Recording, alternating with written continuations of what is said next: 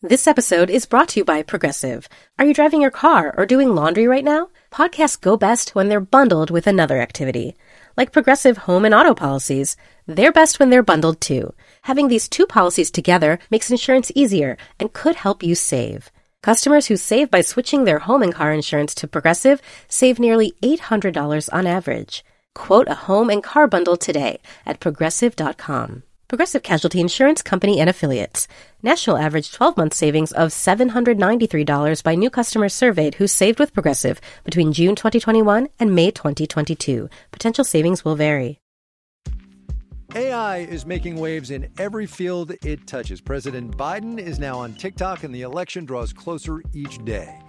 With so much going on in the world, it is hard to keep up with it all, let me tell you. Hi, I'm Kai Rizdal, the co-host of Make Me Smart. It's a podcast from Marketplace.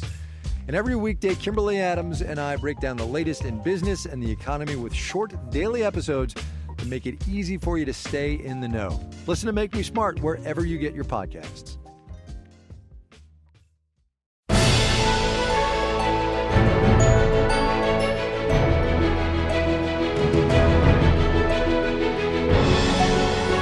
Hello and welcome to Little Gold Men, the podcast from Vanity Fair and Panoply that proves that award season is a year-round event. I'm Katie Rich, the deputy editor of VanityFair.com, and in our New York studio is our digital director, Mike Hogan. Hey, Katie. And our film critic, Richard Lawson. Hello.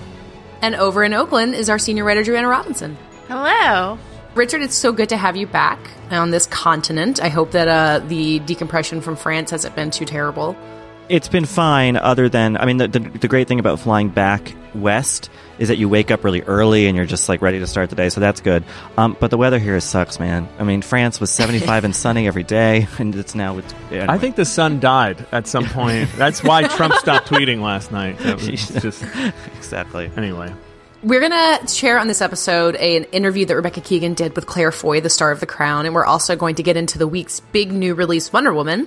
But before any of that, I wanted to just briefly look back on Cannes a little bit, because, Richard, we talked about it last week while you were still there, but on Monday you published kind of a wrap-up of what you learned from Cannes this year and kind of the general vibe of it being a bummer in some way. That might be kind of overstating it, but why did you come away from this year's Cannes feeling kind of more drained than you have in the past? Well, I think it was a combination of a couple of things. One being that... Alcoholism. Well, yeah. No, sorry. Did I say that?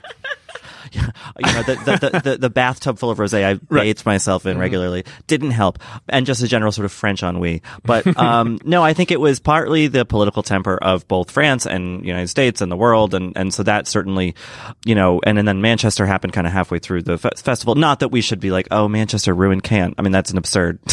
Who cares about Cannes ultimately? But like, you know, that happened, and it just sort of like put in perspective, like, you know, what are we doing here? You know, and then you add to that a really heightened security, which involved lots of guys with huge guns everywhere, metal detectors at every checkpoint, which, you know, I guess, you know, the French felt necessary given, you know, the terrorist attacks they've suffered recently.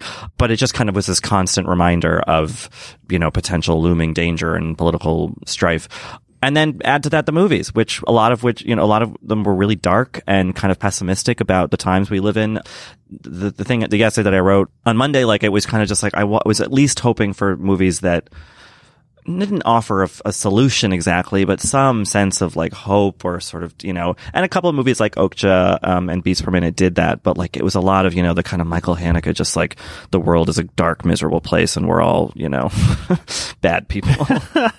So what does it mean for us who kind of watch Cannes to see the rest of the film year play out? Like, what does it mean for us when a Cannes is kind of an off year? Like, are we going to have to start looking forward to like Telluride and some maybe studio movies to determine Oscar season? Or are these maybe going to feel more important when you're not surrounded by guys with giant guns in France? That's a good question. I mean, you never really know. I think that Cannes, I think I mentioned a couple weeks ago, is usually a good kind of proving ground for a couple of the best foreign language film nominees. And I think we've probably seen one or two of those come out of Cannes. The movie that won the Palme d'Or, the Square, the Ruben Östlund film, you know, that could be a contender, certainly. His last movie, Force Majeure, was cruelly not nominated for an Oscar when it should have been. But yeah, I think that yet another reason why the festival felt a little bit muted this year was because, for our own cynical purposes, there just wasn't that Carol, there wasn't the Sicario, there wasn't a Hell or High Water, there wasn't a movie, a kind of English language movie that felt like, okay, here we go, the Oscar season is kicked off. There wasn't a Loving, and even though Loving was a pretty quiet movie, it did ride some momentum all the way to a Best Actress nomination. Even if you continue that, like Foxcatcher, wasn't Brooklyn a Cannes movie too? It might have passed through there, yeah. I mean, Captain Fantastic was like Cannes. Even the ones that do become Oscar talk are seldom like actually have any chance of winning.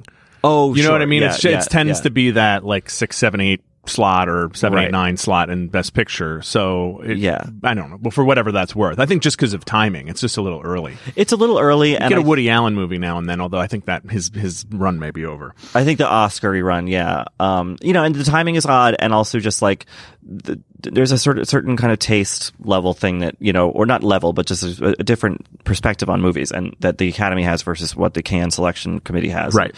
So they do throw in some, big name American and British things that will be in the Oscar conversation. But you're right, Mike, that a sort of Palme d'Or to Best Picture winner. I mean, I can't think of the last time that's happened. I think the last Palme d'Or winner to be nominated was Amour in 2012. So it's a weird there's a weird relationship between Cannes and the Oscars. But it's not totally surprising to me, having not seen any of the films you're talking about, caveat there.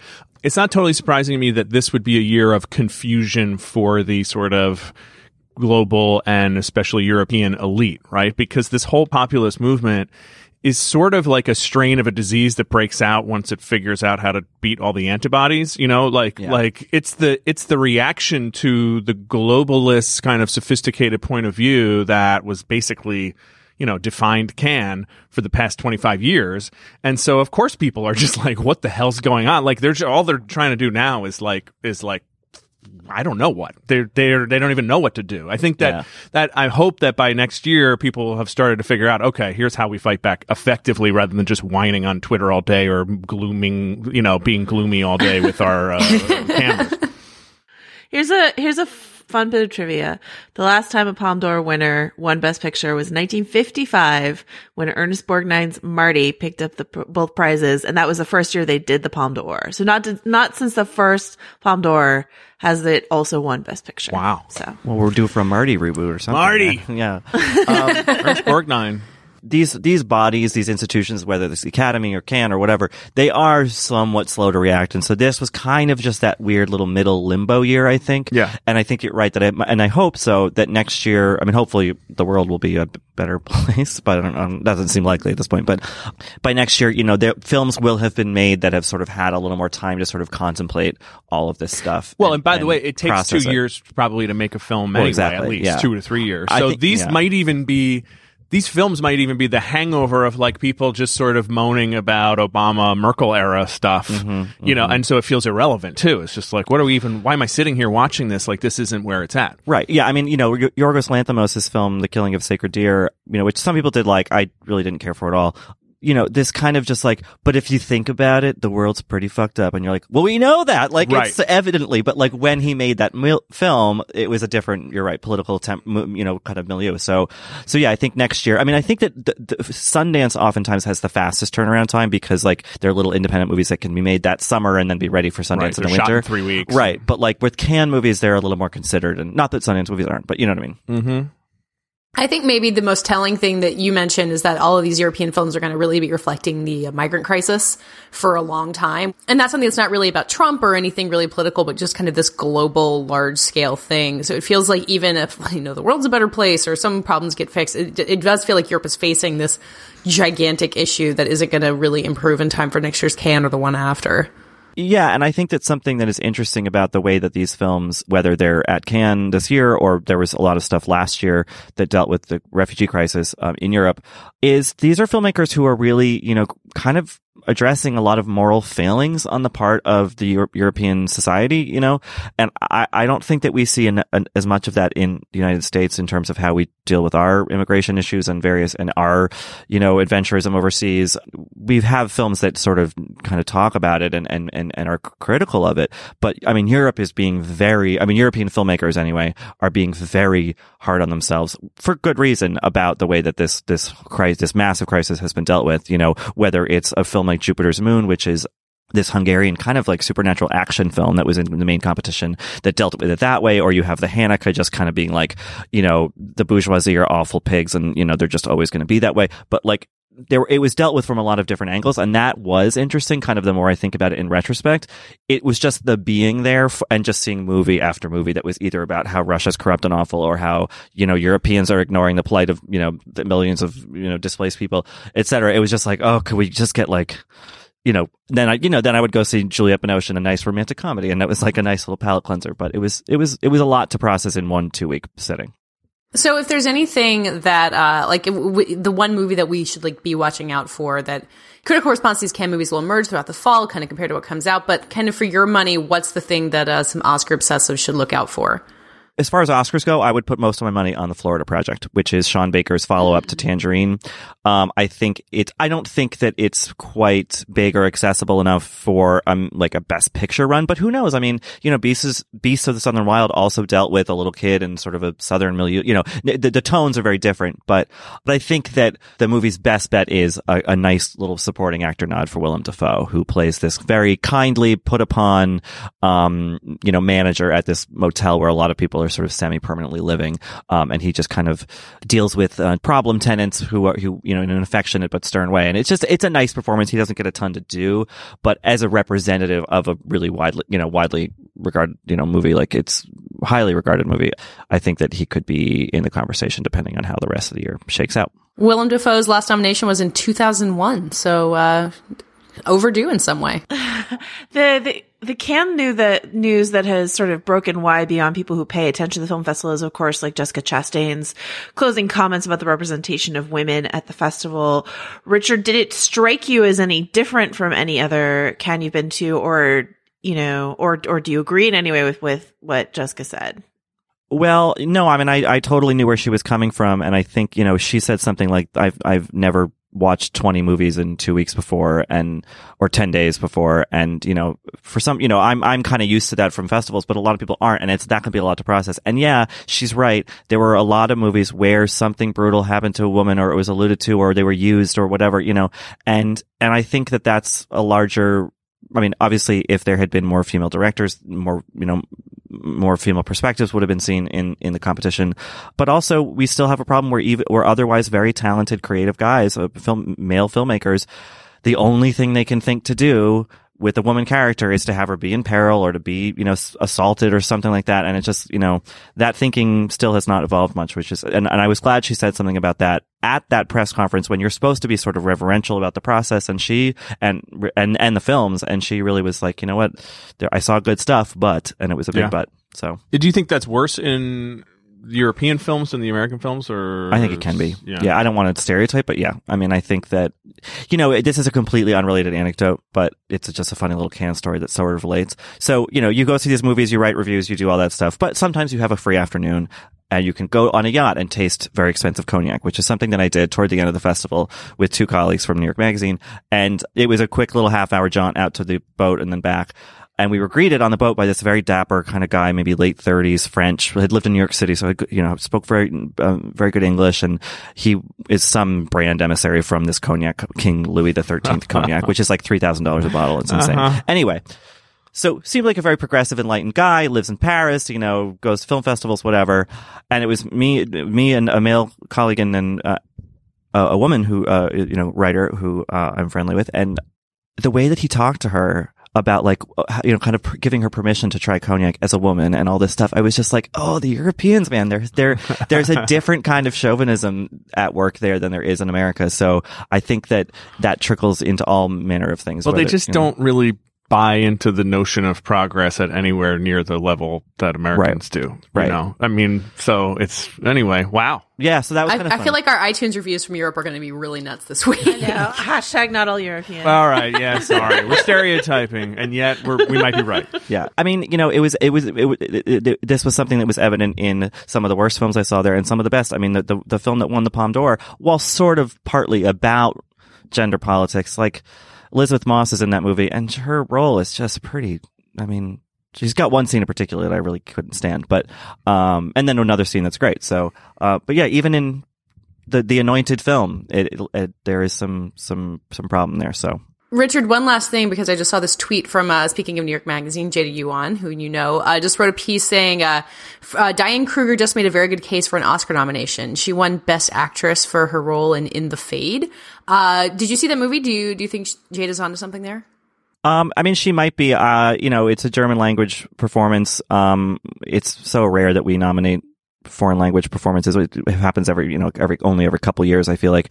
I did not see In the Fade because I played a risky game. I didn't go to the first press screening because there's always a follow-up the next day, and it was toward the very end of the festival, so I had plenty of time on my schedule.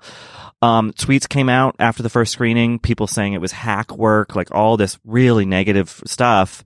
And then, so I was like, oh, I don't need to see it. I'll catch a screening in New York at some point. You know, I like Diane Kruger, so I was curious about that.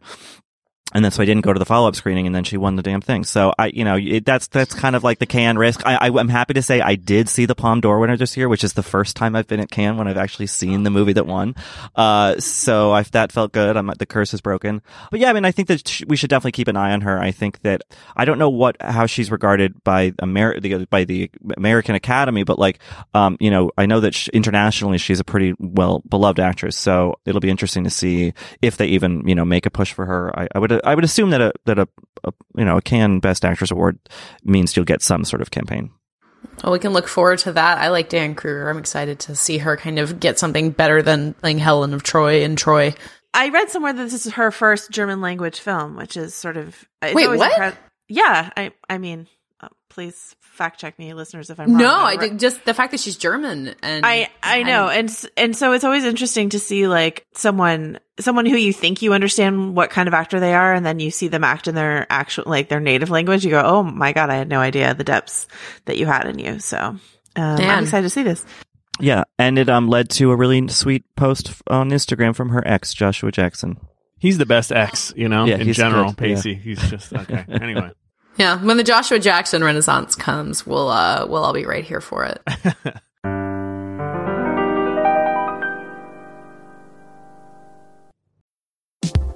I'm Nomi Fry, and this week on Critics at Large, we're talking about the delights and shortcomings of the new movie Challengers. It stars Zendaya at the center of a tennis triangle, and a very steamy love triangle. Who are her loyalties to? Will she be tempted by the other one? How do these guys reckon their professional playing ambition with their romantic and sexual feelings about this mysterious woman? And such we have it. We have a conflict between three people in a game meant for two. Is it a sports movie or a sex movie? Find out on Critics at Large from The New Yorker. New episodes drop every Thursday, wherever you get your podcasts. This show is sponsored by BetterHelp. How is your social battery right now? What's the right amount of socializing for you? And how do you recharge? Maybe you thrive around people, or maybe you need more alone time. Therapy can give you the self-awareness to build a social life that doesn't drain your battery. If you're thinking of starting therapy, give BetterHelp a try. Find your social sweet spot with BetterHelp. Visit BetterHelp.com/littlegoldmen today to get 10% off your first month. That's BetterHelp. HELP.com/littlegoldmen. Apple Card is the perfect cashback rewards credit card. You earn up to 3% daily cash on every purchase every day. That's 3% on your favorite products at Apple, 2% on all other Apple Card with Apple Pay purchases, and 1% on anything you buy with your titanium Apple Card or virtual card number. Visit apple.co/card calculator to see how much you can earn. Apple Card issued by Goldman Sachs Bank USA, Salt Lake City branch. Subject to credit approval. Terms apply.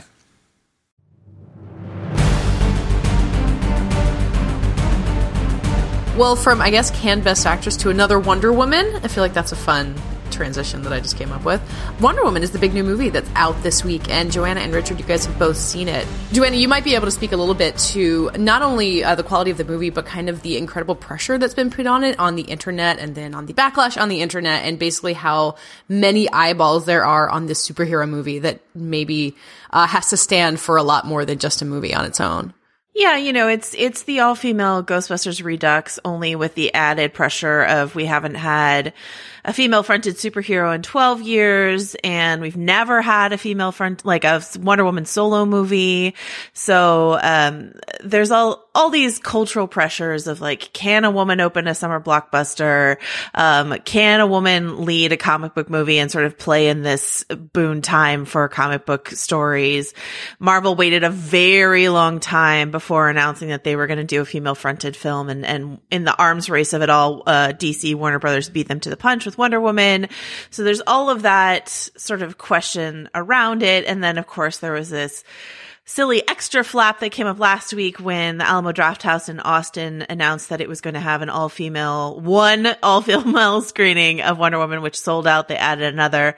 The Alamo in New York added another. And then it just became so politicized. And I don't know if there was a way this movie opening wouldn't have been politicized, but that very silly drama, which I'm not saying silly to dismiss it, because I was definitely like in the trenches punching about it, but it has nothing to do with the actual film itself, right?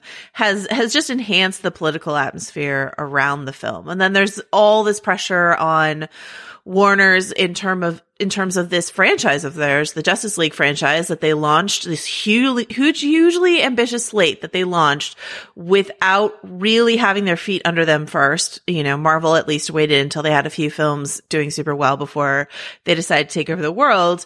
And of course, the critical backlash has been huge on Suicide Squad, on Batman v Superman: Dawn of Justice. That has not really hurt the box office that much for Warner's, but I think they would really like something that the critics like as well as the people, whatever they say in the press. And they're certainly getting it so far with Wonder Woman in terms of reviews. The reviews have been very glowing, and so we will see if the box office is as healthy as they're hoping it is. So about reviews, Joanna and Richard, where do you guys come along with the critical consensus that's emerging? I think people want this movie to be good and do well, because it's led by a woman, it's also directed by a woman, which is entirely rare for a superhero movie. I think it's good. I don't think it's great. One of the sort of most remarkable things about it is how kind of unremarkable it is in a way. It's like, oh yeah, it's like a good, solid superhero movie, and it stands shoulder to shoulder with a lot of other ones, and it's sort of seamless. It doesn't feel out of the ordinary or anything like that, which I think is good, because it's supposed to fit into a broader texture. I think I like it better than the other DC movies. I think it's a solid Marvel movie and a great DC movie. I think it's a big leap forward for DC in terms of quality. I agree with Richard. I think it's fine. I would put it with like Captain America: First Avenger. Fine. Totally. Yep. It's still very painterly in the Zack Snyder aesthetic, even though he did not direct this film, in a way that I don't personally love.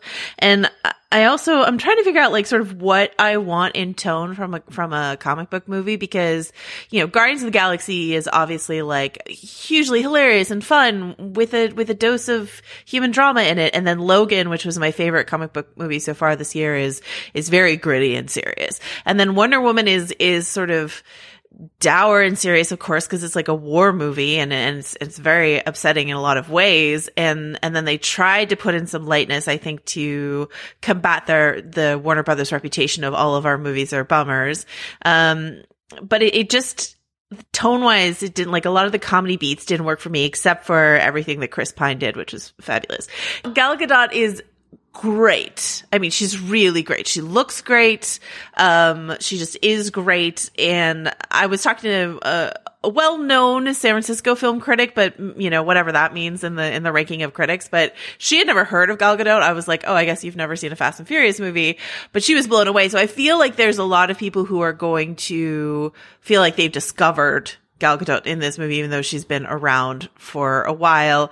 Chris Pine is great, and David Thewlis is having moments. He's very well cast in this role, and so there's a lot to like. But I wasn't like my socks were not knocked off. And I agree with Richard. I don't want to be super cynical, but I think a lot of people wanted this to be good, are really rooting for a female-fronted film, and I guess just saw more in it than I did. I thought it was fine. I will say, Joanna, about the humor, I think that, it's unfortunate, but there's a lot of kind of fish out of water stuff with Diana being in, sort of the world of men. Like, unfortunately, we've seen in Thor, like 2 Thor movies now, so and it's the same kind of tone of like, she's from this like different time and, has a sword and speaks and, and it's her clashing with kind of modern vernacular, or modern in, the early 1900s in her case. And it's just like, oh, it's funny, but it just feels like a retread, which is, they couldn't help that. But, and we've seen it with Captain America too, like being out of time. Right. And there's, I will not spoil for you, but the ending is there's something in the war ending that's very similar to the way that a Marvel movie ended, that I was just like, okay, yeah, I have seen this before. And like the lightness, the comedy of errors of Diana sort of bumbling around London just didn't work well tone wise with this like a dramatic charge across no man's land that happens later in the film. You know what I mean? It's just like, I feel like you can either be a light, funny Marvel film or a dark DC film, but to try to combine the two, at least they haven't found the perfect combination yet. I know that Joss Whedon has been called into sort of not just because of the recent very sad family tragedy in Zack Snyder's family, but Joss Whedon was already working on Justice League to sort of punch it up, before he sort of had to step into the director's chair for Zack Snyder.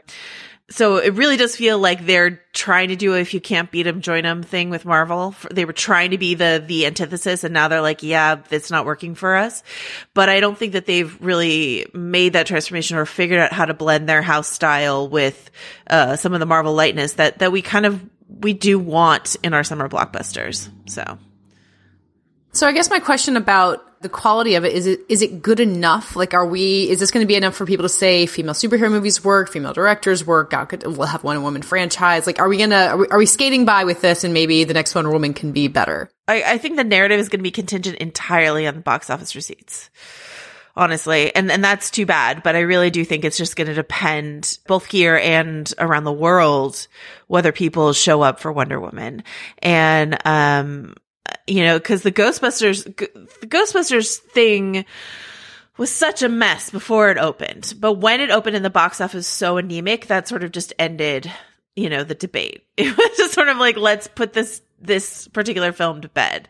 And so I really do think that the box office is going to make or break Wonder Woman at this point, though it's certainly off to a strong start given the positive reviews. But it's insane to me that, in the era of review aggregation of Rotten Tomatoes, it's insane to me that this is being called the best reviewed comic book film of all time when it is just so far from the highest quality comic book film we've ever had, so. Wait, is it really the best reviewed of all time? That can't be. I believe the headline, I just double checked my Diane Kruger fact and that was correct, so I'm feeling confident again to say. It's the best reviewed superhero film since Marty. Since Ernest Borgnine put down the cape, that Marvel or DC film. I believe it is the best reviewed Marvel or DC film. Are we not counting like The Dark Knight? That was the main thing I thought of. Anyway, this is inside baseball. I'm baffled. No, by this. but it matters because that's a headline. That's a headline people are seeing. That's a headline people are repeating. You know what I mean? I've heard it out in the wild. Did you know that this is the best review? And I was like, yeah, but okay, yeah, it is. Sure, it's got the highest percentage, maybe, but that never takes into account the actual substance of the reviews. I know. And like I have this problem where Rotten Tomatoes has emailed me and said, hey, we can't decide if this is fresh or rotten, and because it's like kind of a middle review. And it's like, and I write back, I'm like, you know what, you decide. I don't like making that decision. I hate that binary. Oh man. So, and I think that you really see the failings of a kind of assessing a movie based on its, tomato meter score with stuff like this, where it's like, whatever, the review that I post on VF.com will be lukewarm to positive, but it's just going to go right in the fresh, add to the 97%. Well, all right. So at the risk of opening an unpleasant topic, how much pressure is there on reviewers to call this the greatest movie ever because of the political issues around it being directed by a woman? I think that's what Richard and I were alluding to, that like people really either want to or whatever. I certainly felt that as a as someone who stumps for female representation in sort of geek quote unquote properties and the really boring phrase of strong female character and all of that. I was sitting in a theater. I was like, God, I really want to like this more than I like it. And I like it fine, and I don't hate it, but I just like it fine. And I know that there are going to be people out there who read me and listen to me who want me to like it more, who want me to say, yes, Wonder Woman is the best movie ever. And, I definitely think that women and men probably are feeling that pressure. I'm sure they are. I mean, they must be. And I do think that over the long haul, having actual integrity is not only better for your own career, but also for the actual art form. Mm-hmm. Because if a bunch of people blow a bunch of smoke and people go and they're like, this movie's not any good, they only said it was good because of this political reason, like that's not actually helpful long term. Yeah. But in the short term, you're probably going to get roasted when you post a lukewarm thing. Yeah. And I hesitate to call it blowing smoke because I really don't think they're saying it's a great movie when it's a bad movie. I think they're saying it's the best movie when it's a good movie. Right. Do you know? Yeah, and, well, that's a form of blowing smoke, I would say. Like gentle wisps of smoke, you know? I think something that's interesting about Wonder Woman, like the movie, is that it does reference its sort of, the fact that it is a female lead, throughout the movie here and there, like, stuffy British men saying, why is there a woman in this room? Kind of stuff like that. But by and large, the kind of thematic oomph of the movie is about, the decency of humanity and, are people prone to violence regardless of any sort of divine intervention? Like it's about things other than it's kind of, the feminism that's kind of implicit in it. And I think that the movie might have more of a kind of exciting charge to it if it more directly addressed that. But then at the same time, then it becomes that sort of standalone sore thumb, like, oh, that's the one about women's stuff. And it's, right. So they had I think Patty Jenkins and, the writer, like they had a tricky kind of thing to walk. And I think they do it, but what it kind of ends up resulting in is a sort of like, it's just an unremarkable movie. It's like, oh, yep, it's just another superhero origin story. I feel like I know that this is not necessarily popular opinion in this group, but like I can't wait for this trend to be over. I can't think of a more boring thing than another superhero movie. Yeah, and it's the same character arc every single time. It makes the Brothers Grimm look like Virginia Woolf, and. If all we're trying to do now is be like, women can do it just as well as men, it's like, should women bother doing it? Can we just do something else with our time and money? Yeah. I mean, I agree with you, Mike, that it's all so bloated, and I don't want superhero comic book movies to go away, but I would like there to not be one every month. And I think there are some experimentations happening in the form. Like Logan, I really do think is just a really great movie and actually different as opposed to these other films that pretend to be different. But I don't think anyone in their right mind would say like, we need even more superheroes on top of the superheroes that we already have. Like I agree with you on that. I just I don't know. Fact check alert. Wonder Woman's at 97% on Rotten Tomatoes. Dark Knight was at 94%. Wow. Yeah. So yeah, it's 97%. And I don't know, I think they said like it will be the best. Oh yeah, The Incredibles, which I guess they're counting as a superhero movie, which I guess it is, also has 97%. So it's tied with The Incredibles as the highest rated superhero movie of all time on Rotten Tomatoes broken metric. Because I bet I bet you if you read the Dark Knight reviews, there would be a lot more raves than there would be for Wonder Woman.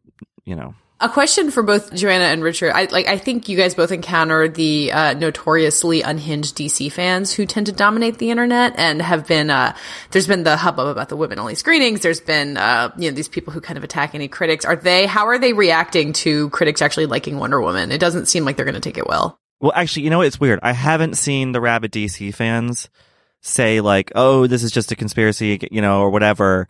It's more been people anticipating that, being like, oh, I can't wait to read angry DC fans say, it's just like we've gotten so caught up in this kind of this pattern. And I just have to say that like, how fucking predictable is it that like this thing about the Alamo Drafthouse sprouted up, and then, you know, going back to the Ghostbuster stuff, it's like these people just cannot let one of these movies by without just acting like completely whiny babies. And it's just, you know, I don't know. I'm just sick of it. That's all. Well, you're also paid by Marvel, Richard, so that's well, yeah. part I of your mean, bias. that yacht I told you about where I was drinking cognac, that was my yacht. The reaction I have seen is that the DC, I mean, they really dislike me. And the thing that I have seen is that they want Zack Snyder to get more credit for Wonder Woman than he's getting, because Patty Jenkins directed, but Zack Snyder, I think, has a screenwriting credit, he has a story credit, and so they're angry that this is being seen as like, oh, if you take Zack Snyder off a DC movie, it actually is great, you know? And they're like, more justice for Zack Snyder. And that, you know, that's frustrating to me only because, you know, I'm sure Zack Snyder, you can see if you watch the movie, if you've watched the movie and you've seen the 300, you can see that Zack Snyder had a hand in making this movie. But like, you know, let us take this time to celebrate this female director having a triumph. Why not? Like, let women have just one. No, just one thing. Why not? Also, justice for Zack Snyder, a guy who made two kind of big bomb movies and then was still handed the reins to fucking Superman. Like, this guy has gotten a lot of fair, like, he's been treated pretty well. I have to say Richard, what did you think of the Themyscira stuff that started the movie? There's a lot of boring exposition at the beginning, but I have to say, like, watching those women in their, like, short leather kilts, slow-mo shoot arrows was pretty I was fun. into it. I want a whole, like, prequel spin-off about Robin Wright. Yes, Robin Wright is great in this movie. You know, ancient military garb, like just kicking ass and shooting arrows and swords and stuff. And I was like, yep, wearing amazing braids. Yeah, Robin Wright is, you know. I think this is kind of a spoiler, but it's interesting that in Wonder Woman, Robin Wright is playing the same character she plays. She's playing Claire Underwood. Oh, yeah. I mean, kind of a Claire Underwood is like backstory. So I think that's she pretty is Claire Underwood. No, traded in her power suits for breastplate, and it's but it's the same character. No, I thought that stuff was good. I thought it looked really nice. I think that, as is true of a lot of superhero movies, like the rules of everything, I was like, wait, why is that? You know, that stuff kind of confused me. But no, I think, you know, again, I think it's a solid origin movie for. I just, like Mike was kind of saying with the superhero fatigue, I've just seen this movie 40 times. It doesn't feel. It's cool that it was directed by a woman, and it's cool that it stars a woman. Like, that's great, and I'm happy that exists, and more should exist in any genre. But it's just like, I don't really care. It's too bad The Watchmen didn't work, because there are so many cool, like, underground comics that you could make really interesting films out of, and I feel like one experience just freaked everybody out. I actually thought the movie was okay, but, like, because it's not following the same goddamn beats, people don't, you know, they don't want to play. So I don't know. I think, with the exception of Doctor Strange, I think Marvel going forward is, you know, doing fewer origin stories. Like, I believe we are going to meet Brie Larson's Captain Marvel fully formed, and Black Panther we've already met fully formed. Like, his standalone movie is not going to be his origin story. So I think Marvel at least has caught that, you know, we're done with the first Avenger, like all of that. But, you know, DC, they've got, you know, hopefully their Flash movie. I mean, the Flash is already fully formed. I don't want to see another Barry Allen become the Flash. If their Cyborg movie ever gets made, which I don't believe it will, I don't want to see that. Aquaman, like, is that going to be an origin? Like, please don't. Like, we know who these characters are. They will have already been in the Justice League. Like, just have them punch things. It'll be great. It's true. Yeah, that's a good point. That's the script just waits. It is. It's the origin story that is the thing that is just I can't take. Well, it's so repetitive. I mean, I think, and there was a lot of kind of public hue and cry about that when Batman v Superman came out, and they did another Bruce Wayne loses his parents while walking home from the theater in the alleyway, and people were like, "We have seen this now thousands of times," you know, and I think that people probably listened to that and were like, "Okay, we have to get this one Wonder Woman in, and then we're done. We promise. No more origins." So. Well, if for those of you who are sick of the same old Hollywood story, lucky for you, there's another Transformers movie coming out the end of the month. So summer's going great. And a Spider-Man movie. So great.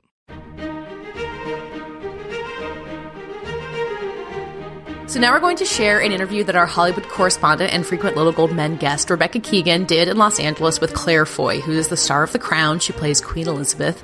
And Rebecca actually talked to her at this really interesting period where the news had just broken that the Queen, the real-life Queen, apparently watched The Crown and liked it. Claire Foy, maybe for her own self-preservation, because it's just kind of hard to think about the person you're playing. Apparently Claire Foy doesn't totally believe that the Queen has actually watched it. So you can kind of listen to her react to that news. And also some really interesting discussion about the rumors that Claire Foy might play Lisbeth Salander in another Girl with the Dragon Tattoo movie. She definitely couldn't confirm or deny anything, but you can listen to her try to figure out how to respond to that too. So it's a fun conversation, so enjoy listening to Rebecca Keegan talk to Claire Foy. Hi, this is Rebecca Keegan from Vanity Fair, speaking with Claire Foy from The Crown. And we are talking in a space that Netflix has built that has props and costumes from many of the shows, including some from The Crown, like the giant crown you wear in the coronation episode. Mm-hmm. I don't know if you've had a chance to see any of those things. No, I haven't, no. You've just dropped into LA, a couple hours ago. But they're downstairs, and I was curious looking at that giant crown, what it felt like wearing it on your head. Well, weirdly, in the second series, I don't wear it at all, which I've only just realised. But I think when I wore it in the coronation, there was a lot of other stuff going on as well. The dress was also ginormous, and I had kind of loads of sceptres and an orb and a giant cape. So it was all, and I was wearing platform shoes, and so it was all a bit too much to be honest. And so I just thought, I'm walking straight ahead and I'm not going to stop. And then luckily it didn't plop off my head. Does that kind of costume, I mean, the costumes for the show are exquisite. They're really incredible. Do they help you find the character? I think, Michelle Clapton did the costumes in the first series. She really was very character-led and really was looking for the actors' input in how they felt. I think the thing with Queen Elizabeth is the fact that she does have certain looks, and I think her look evolved through the first series and especially evolves through the second. And I think the period, the 1950s was very important, but I always feel more like her when I'm kind of got the wellies on and the tartan skirts and the kind of headscarf, because that to me is who she really is. So when she's got the big gowns on and stuff, I think she's probably quite uncomfortable in them, and I am. So it sort of makes a lot of sense, really. When you're playing someone who is basically made it her job to keep her feelings to herself, she really reveals so little of herself. How do you find an interior life for this person? I mean, it's not like you have her diaries. It's not like she did some big Oprah confessional. Imagine if she did. Yeah. I think she's a very active person, I think, in the scenes that she's in her head. I think that she's constantly receiving information and trying to figure out how to receive that and turn that into an approach or an opinion or, and there's always people wanting something from her. She never meets anyone and it's just a non-transactional relationship. There's someone always wants something out of that meeting or that audience or whatever it is. So I think she's constantly trying to gauge what her input could be and how it could be useful and how she can alter what she says in order to kind of remain impartial. But I found her very much, I don't think she doesn't just sit there and is dead-eyed. I've always felt that she's a very thinking character, I suppose.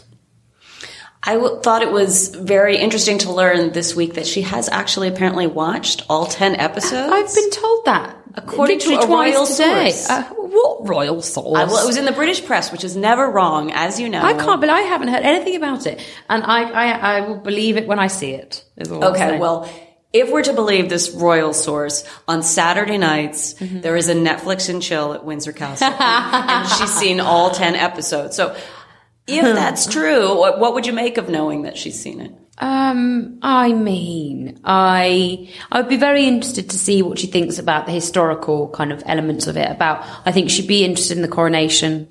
I think she would be interested in the royal wedding, and I think she would be interested in the retelling of treetops and all those sorts of things. The personal element of it and seeing someone else act out your life and your act out your most painful moments of grief and or happiness and or fear or triumph or whatever, I don't think would be a very enjoyable thing, which is why I doubt very much that she's watched it. I wouldn't want to watch that. But I think she would be intrigued about how well the programme is made and how well it depicts the family and the characters that she's in real life got to know, like Winston Churchill, for example. Yeah. For most people, I think it's probably the first time, well, for me, watching it was the first time I really thought about her as a real person instead of as a figurehead. And what's it like to have to make a decision about your sister's romantic life? All these strange things. If you were to sit down and have lunch with her, what would you ask her? I don't think I could now. I would just cry and say, I can't imagine what it must have been like. And also I know that that's not the sort of thing she'd appreciate either. She doesn't really want to be asked questions. She doesn't really want to be known. So unless she sort of decided to move me into Buckingham Palace and I could become her best friend, which I doubt would happen, I don't think I'd ever be satisfied with how much I could get to know her, I suppose. There are a lot of women who watch this show and have sort of interesting conversations online about whether she's a feminist or not. Really? Yeah. A lot of sort of websites and news organizations that are catered toward women have sort of had debates about this. And I'm curious, what do you think about that?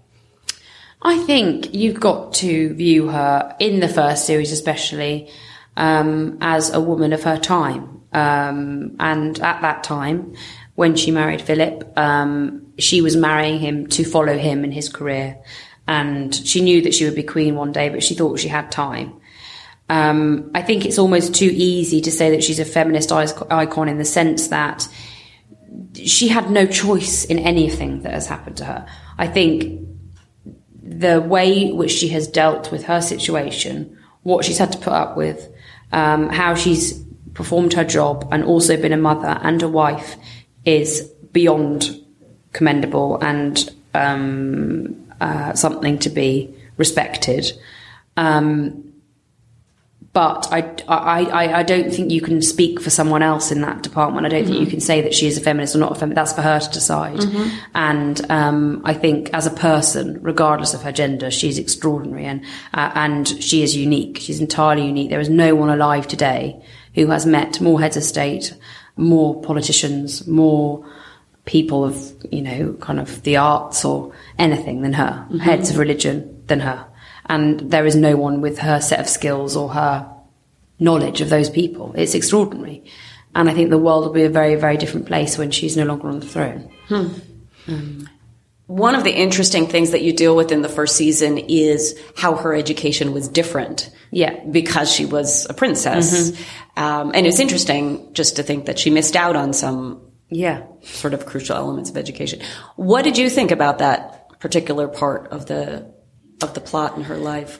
I think it was a really funny episode actually, because it wasn't so much that she had a desire to learn herself, but that she felt she'd been let down in not being properly prepared for her job. She didn't like being sat in a room full of men and not having anything to say and not understanding what they were talking about. She didn't know what happened in, at the Battle of the Somme. She didn't know what happened. She knew about the Constitution, and that was it. And she knew some French. She didn't know anything about history or economics or how to form an opinion. That wasn't something that was deemed important. If she had been a prince, like Philip was told, go on, be a man, get out there and have an opinion and be involved and get out and experience the world. That wasn't what was going to happen for her. And it wasn't what happened for lots and lots of girls of her and women of her generation. And I think she felt deeply let down by that, and also then realised when she had the choice that she didn't really want to. No, that wasn't something that was in her. She is an outdoorsy woman who loves being out in the countryside and riding horses and walking and being out in the fresh air. And that is something that brings her great pleasure. And she feels very, very connected to that. she doesn't have to be all of those things, really. But I think she's obviously grown into that role and grown into kind of what she can and can't do, I think. Because she is an outdoorsy woman, it means you have lots of scenes with horses and corgis. Any observations on shooting with animals? Well, I didn't get on a single horse. Not that I don't trust them. I think horses are beautiful and I love them very much, but me on horses is not a good thing. I've had too many scary episodes on horses and I just don't wish to repeat them. And also she's an incredible horsewoman, and I just knew that in order to get myself into that place, it would take me about a year, and I just didn't have that time. Corgis eat cheese. And so you end up smelling a lot like cheese. And they're not really bred anymore because they're quite aggressive, but I love them. Right. I especially love one of them called Ella, who's great. And I love their handler, Maria. But they are mad, mad dogs, and really interesting that really she's the only person who breeds them. And it's just really, really odd. I wonder if they'll come back in fashion, in part because of the show. I wonder. I wouldn't hold my breath. No. I mean, I love them. Yeah. But they are an acquired taste, I think. What can you tell us about season 2, which you've just finished shooting? It pretty much starts where we left off. There's no real gap in time. So you find everyone at the kind of beginning of the series as they were at the end of series 1. And then we go up to 63, 64. So we span about a kind of another 7-8 years. And it's very much about, I think the first series was very much about the family and her finding her role after her father died and coming into her own. And this second series is very much about the outside world, and it's very much about Philip and his impact on the crown and their marriage. And it's about Margaret and Tony Armstrong-Jones. And it just feels like there are separate worlds. It's not just one world in this series. It's very much the outside world in the 60s and kind of sex and drugs and sort of rock and roll and stuff that really you would not associate with the Queen of England, really. Do the Beatles make an appearance in any way? They don't. No. I don't think they do anyway. It would have been very hard to cast. It would. It would. A step too far, I think. Yeah. There have been some reports that you're in talks to play Lisbeth Salander, the character in the Stieg Larsson novels, and an adaptation of them. Can you comment on that at all? No, not at all. Any thoughts on that character and if she's of interest? I mean, she's an amazing character. Amazing. I've sort of got absolutely no idea how it works about where anyone gets their information from or anything. I don't really know. But it's a lovely thing to hear. Yeah. But no, I mean, extraordinary character and amazing books. And, but yeah, no, I don't know. After the second season, you'll be done with The Crown. Is that right? That's it. We're done. We're done. And so how do you feel about that? Oh, really sad. I mean, I've made friends for life, and it's been the most extraordinary experience of my life being in this show. I just loved it. And so for it to be over is really great because we could all do with the rest, but also really, really sad because it's a really special bunch of people and we'll always have had this experience, but also the show's going to go on without us, which I think is amazing. But it's also kind of the end of an era, really, for us anyway. The show is on Netflix, which is sort of at the center of a lot of change in the entertainment industry, the way people watch and consume. Curious, how do you watch TV? How do you watch movies? Are you someone who streams? Are you someone who likes to go out and see things in theaters? I'm a cinema goer. I do love going to the cinema. Obviously, I have a small child, so I never go. Never do. But I love documentaries, and so Netflix is amazing for me because I can gorge. And also now that you can download them, so you can watch them on airplanes and whenever you want. I love that, and I just think there's a real, in America especially, there's an embracing of the idea that you can have what you want when you want it, and there's choice, and you can watch things at your leisure. You can watch 10 episodes in one go if you want. And I think that's really the way it's going to go. And I think Netflix is constantly changing and evolving, but the heart of what they do is that they realize the only way they'll get people to watch it is if they make incredible programs. And so that's what they do. And by doing that, what they do is they give all the control to the creatives. And that's what television program making used to be like. It didn't used to be an executive driven thing. It used to be that the director or the writer would be the creative drive of a show. And that's the way it should be. And it's the way it obviously works, because it's working for them incredibly well. Because if it's good enough, they will come, I suppose, is the thing. And I think it's just the way TV and film should be made, really, is let the people get on with it. Well, and in the case of The Crown, you had this incredibly high production value. The budgets are higher than they would be for just a regular show. Can you feel that kind of production value when you're, let's say, like when you were shooting in South Africa and you have animals and you have this sort of grand cinematic set? Yeah, I mean, it definitely felt like we were shooting a film, but that's just because of the caliber and quality of the amount of effort and time that was put into everything, and that you see everyone's work on the screen. But at the same time, you couldn't have made the show on a budget. It just wouldn't have worked. No. Because they live in palaces and they fly on private airplanes, and they, especially at that period of time, and they get on trains, and they do speeches to 600 extras. There's no way of doing it. And I think that's what Netflix signed up for, was to make something that was ambitious and expansive and vast. And that's what they did, really. It was an interesting, it wasn't like making a TV program where, you get to the, 26th week of shooting, and this expensive scenes start going because there's no time and there's no money, and so they start cutting back. And everyone, when they're doing that, goes, oh, a little bit of your heart dies, right? But you just go, well, that's just what we have to do. We have to sacrifice that for this, and we're just trying our best, and blah, blah, blah. But with this, it was never like that. It was always, this isn't right. Actually, this is not right. We need to make this better, right? And it was never just, oh, let's just throw some gold on the walls and, anything like that. It was just always on screen. It was just amazing. You're also cast opposite some incredible actors. One piece of casting that was surprising to me was John Lithgow as Winston Churchill. It's not totally intuitive to cast this giant American actor. What was he like to work with? Well, I mean, weirdly, when I heard that John was cast, I thought it was the best piece of casting I've ever heard of in years. I thought it was an extraordinary piece of casting by Nina Gold, because he's a statesman, and also it put the cat amongst the pigeons. It wasn't an Englishman who was going to be playing Winston Churchill. It was someone who was going to come to it with a fresh eye, and someone who is an incredibly gifted actor, but also would be coming with, ideas and a different opinion and a different set of values, which I think is really, really important. And that's what John brought. And he was just the most extraordinary person to work with. He never grumbles. He never moans. He's never tired. He's never run down. He's always excited to be at work. He's always really grateful to be at work, and he's always really, really done his work. And also then he's just an amazing talking to everyone. When you find out what he's been doing on his days off, he's been to St. Petersburg, and, he's been to Devon, or he lives every single moment to get the most out of it. And I'm very glad that I know him. I just think he's amazing. Amazing man. What do you think is behind the enduring curiosity about the royal family?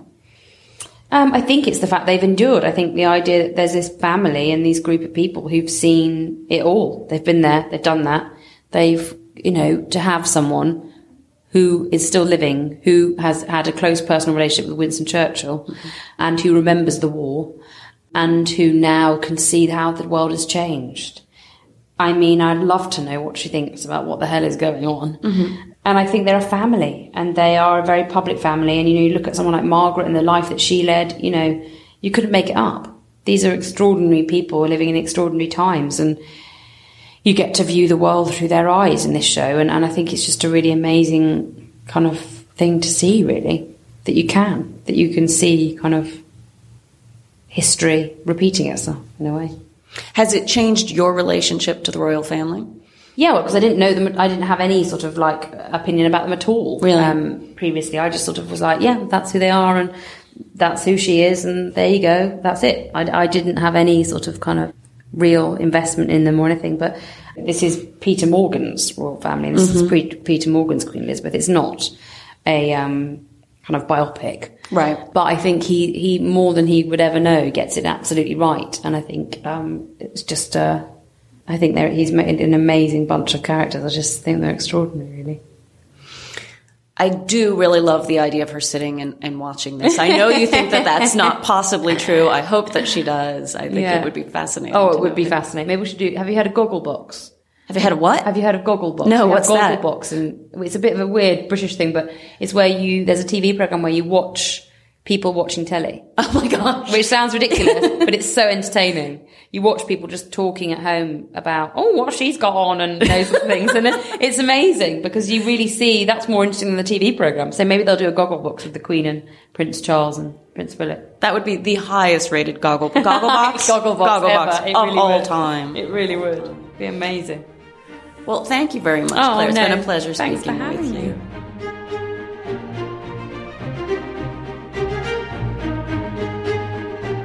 That does it for this week's episode. Thank you for listening. Please do rate and review us on iTunes, especially if you're a European listener who really wants to chime in. I'm hoping maybe some controversy will spark you all to yell at us. And also leave 5 stars, of course. In the meantime, you can find us all at vanityfair.com. We're all on Twitter at Little Gold Men. And on our own, I'm at Katie Rich. Richard? Rylaws? Mike? Mike_Hogan. And Joanna? Joe wrote this, don't at me. This episode was edited and produced by Jordan Bell, and thanks to Andy Bowers at Panoply. And this week's award for the best audition for The Crown Season 2 goes to Richard Lawson. Why is there a woman in this room?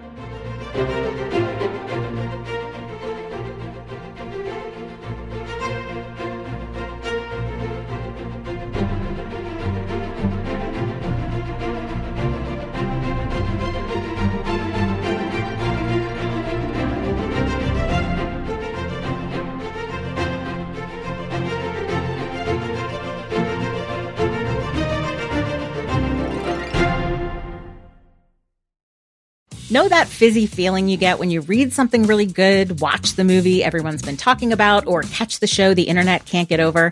At the Pop Culture Happy Hour podcast, we chase that feeling 5 times a week. We talk about the buzziest movies, TV, music, books, and more. From lowbrow to highbrow to in between. Catch the Pop Culture Happy Hour podcast from NPR.